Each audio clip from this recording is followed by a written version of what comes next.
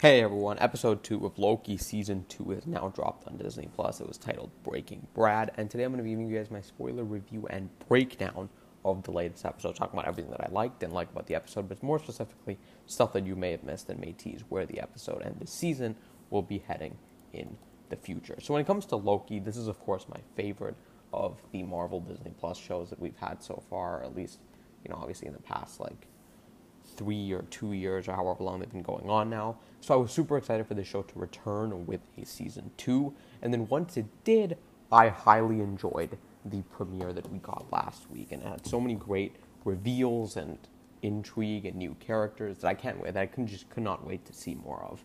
Now, before we get into the breakdown, just to give you my thoughts on this episode, I found episode 2 to be a pretty big step down in almost every single way from the first episode. Unfortunately, it felt to me like this episode almost felt like a fluff episode. That's the kind of episode that's the kind of term I use to describe an episode which feels like it really does not need to be in the season, but it's really only there just to, match the episode count they want to. And when it comes to this, that's exactly what it felt like. Even though, again, I still like a lot of these characters, this episode felt like it really had no place in the season in the way it did, and also felt very awkwardly put together. And what I mean by that is I felt like the directing took a massive step down. I really liked the way that episode 1 was shot and put together, and initially I was really concerned with Kate Herron not coming back to direct season 2. Instead, they brought in Justin Benson and Aaron Moorhead, who my understanding was that they were directing every episode in the season, but instead episode 2 was actually directed by someone who was previously a production designer on the first season, I believe, and he got the job directing, I think, at least one of this season's episodes, or maybe even more. I can't really say for sure, and I don't really know when that will be revealed about who's directing which episode. And honestly, I couldn't really find any information about it until they have a list out there. But Dan DeLue directed this episode, and I'm sure he's great at what he does. But it definitely felt to me like you didn't have someone with as clear of a style and experience as you did in episode 1. I thought that was pretty underwhelming, considering that episode 1 felt so much more interestingly put together. And even beyond that, it just felt like there was really something missing here. Like, some of the character choices felt a bit odd. But even beyond that, the way that it felt like there was a real lack of tension flowing through this episode, and kind of just felt like it was kind of teetering along. And because of that, I almost feel like there isn't really much to talk about in this episode. I was almost considering just not talking about this and waiting to episode 3 that I've heard has some major reveals, as well as episode 4. But I did want to keep it consistent. Now, I do want to cover every episode of this season, at least that I can. And since I definitely had time to cover this, I thought might as well do it anyways. But this will definitely be a lot shorter. Or at least I'll try to keep it shorter. And it never does end up being shorter. But because I don't feel like there's quite as much to talk about. And I'm not as enthusiastic about what I saw. And even some of the things it teases for the rest of the season do get me a little worried. So I was a little disappointed by this episode. But let's walk through the episode and discuss some things you may have missed. Now, the episode starts off in the Sacred Timeline in 1977 in London. We have Loki and Mobius on a mission. And basically we find out that they're on the hunt for Sylvie. Now, at the end of episode 1, we had Dox and her crew of Minutemen go into one of the time portals and going to find Sylvie, and they had this massive set of goons, and they were all, and apparently it was teased that there's just no possible way that they're all for Sylvie, and turns out they're not, and we'll talk about that a little later. But we arrive at the premiere of Zaniac, a film starring a character by the name of Brad Wolfe, who in this universe is, or in this Sacred Timeline, is an actor, and he is the same character as Hunter X5, who we saw in episode 1, and as well a little bit in season 1, who is a TVA agent, and he is played by an actor who I don't think I've seen ever really in any big role. And I thought it was really interesting because this character isn't really, from what I can find, I believe the actor's name is Raphael Cazal. And I've never really seen this actor before, and I'll have some thoughts on his performance later. But his character is basically trying to live a new life on the timeline, presumably from where he was taken in the Sacred Timeline, and now as a variant, because of something he's created. Now he's back in there in 1977, back to where he was taken from, and he's living this movie star life. And of course, there's a bit of commentary in here about what actors really think of the roles they're in, as well as the celebrity life they live. But then Loki and Mobius have to chase him down. And I really like this one moment where we have Loki, multiple variations of him, and it kind of almost feels like a bit of a recreation of that moment in the 2012 Avengers film where Loki's at a party and he creates multiple, illusions of himself as there's tons of people and it's a public environment. Again, it's a very lush-looking party that he's going to. And I love the shot where he has two Lokis with horns, like from the 2012 Avengers film, in the background as Loki is trying to restrain Brad Wolf or Hunter X5, whatever you want to call him. And it turns out that they're trying to save the TVA as well as find Sylvie. Now, I don't really understand exactly how those two things are connected. And this is the thing that was a big problem for me in this episode, was that I felt like a lot of what we were doing felt more like entertaining moments than stuff that had a real rhyme or reason to be connected to the rest of the show. Like, I understood that Sylvie and what she did to He Who Remains created all these branches and that now Dox is hunting her, but there was no indication that Dox had any indication of taking down the TVA and completely destroying it. So I don't really understand what was the major connection between trying to find Sylvie as well as saving the TVA, which I was so confused why Mobius and Hunter B-15 were so in agreement of Loki of going to find her, even though he's obviously doing this for his own reasons of him just feeling betrayed as well as bad.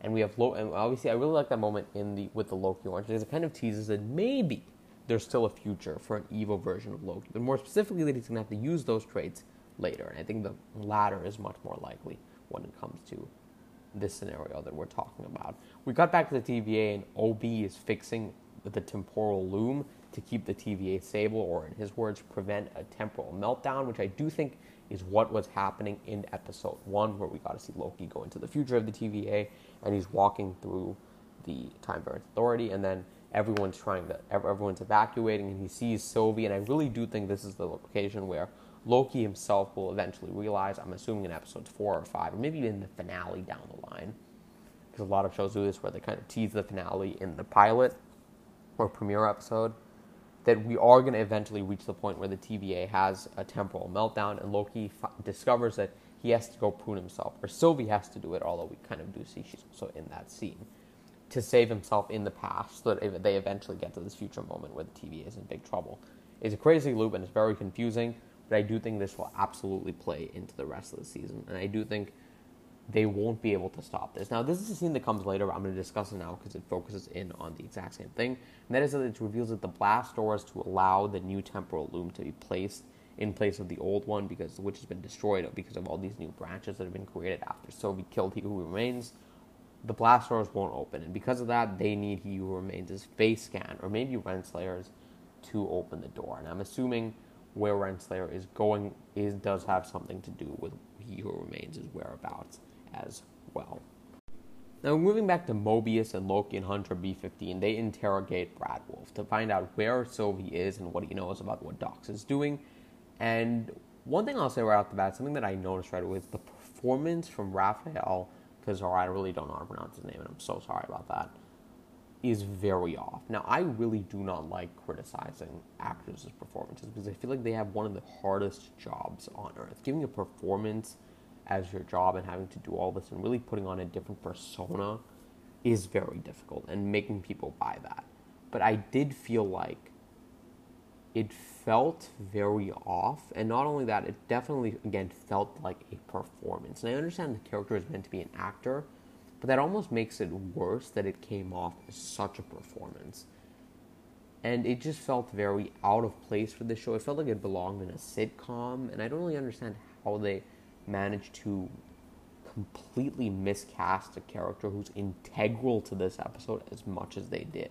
Or maybe this is what they were going in. I think this kind of ties into the directing of not just being up to some. I don't know if the director of this episode had the chance to cast his own Brad Wolf, and they didn't get, he didn't really have the other directors, the lead directors on this show as, coordinating him on that. But the performance along with the directing felt very odd. And I have a feeling those two things are very much linked, and there's a reason why it felt very odd in this episode. And we have this really great moment where he calls Loki out for being a loser and saying he was much better as a villain. And it kind of hints at Loki's villainous side being useful later, even though it's never going to come back to him. And he's very much moved past that. Now, he does the same to Mobius, where he's kind of teasing that he had a sacred life on a sacred timeline. And all I'm wondering is, are we going to get him riding a jet ski? Because following season 1, that was probably my biggest disappointment, not getting that emotional satisfaction of getting Mobius riding a jet ski. And I do think it will come in this season, but only time will tell.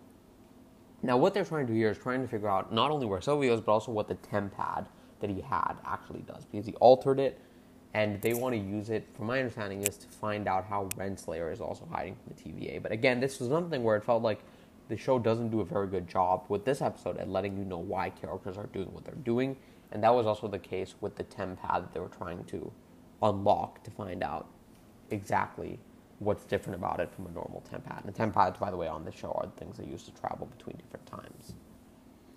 And then because Mobius gets triggered by Brad Wolf or X5 bringing up all these, things about his past, Loki and Mobius have a nice pie together. It looks very yummy. But beyond that, this was easily my favorite scene of the episode, because I feel like it really teases a great arc for Mobius this season.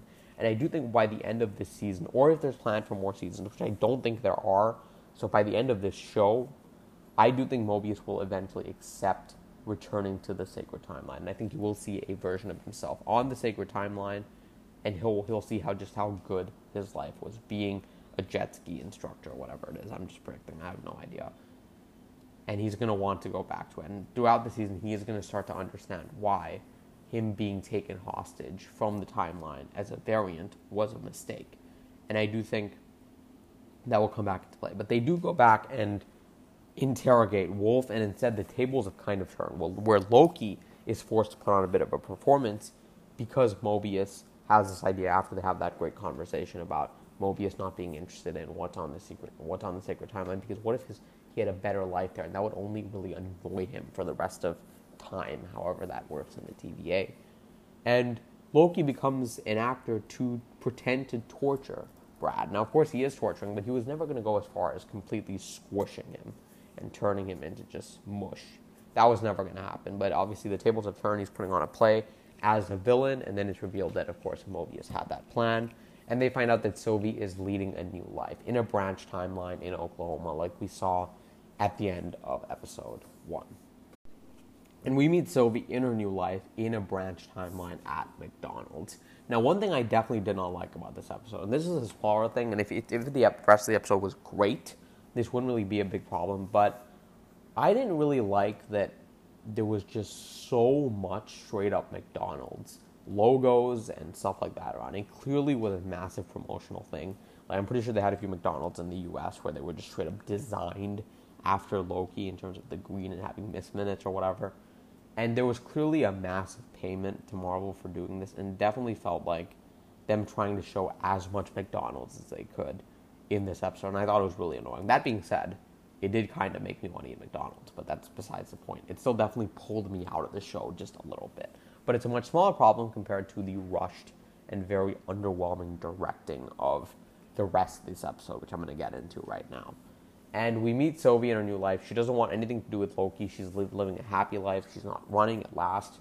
And Loki brings up the Kang variants that are coming and the potential Kang war, or war from the Kangs who are going to be taking on the rest of the multiverse. And it kind of brought up the question for me is, will Loki be involved in Kang Dynasty? Because as much as I love Tom Hiddleston's Loki, him reaching the Earth 1 or Earth 616 Avengers and what they'll be eventually doing to face off with Kang almost feels so far-fetched and so far away from each other that I'm actually predicting that Loki won't be involved in that initial fight against the multiversal Kangs where the Avengers lose, kind of like in Infinity War. And there have been rumors about Deadpool and Wolverine and Tobey Maguire's Spider-Man, Andrew Garfield's Spider-Man, coming in Secret Wars and kind of being the backup team sent by the TVA. I have a feeling Loki will be a bigger part of leading that and creating that team than we expect. Or maybe Loki does officially meet his end by the end of the season. But I think how many times he's died, I think it would be a big mistake not to have this character involved with more future Kang stories in the future, because I love Tom Hiddleston as a character, and I think they've set up so much interesting between him and how scared he is of Kang. He can kind of be kind of for this, like, kind of the Doctor Strange of these movies. Like, that's how Doctor Strange was in Infinity War and Endgame, trying to protect his time stone. That can kind of be what Loki is with the timeline.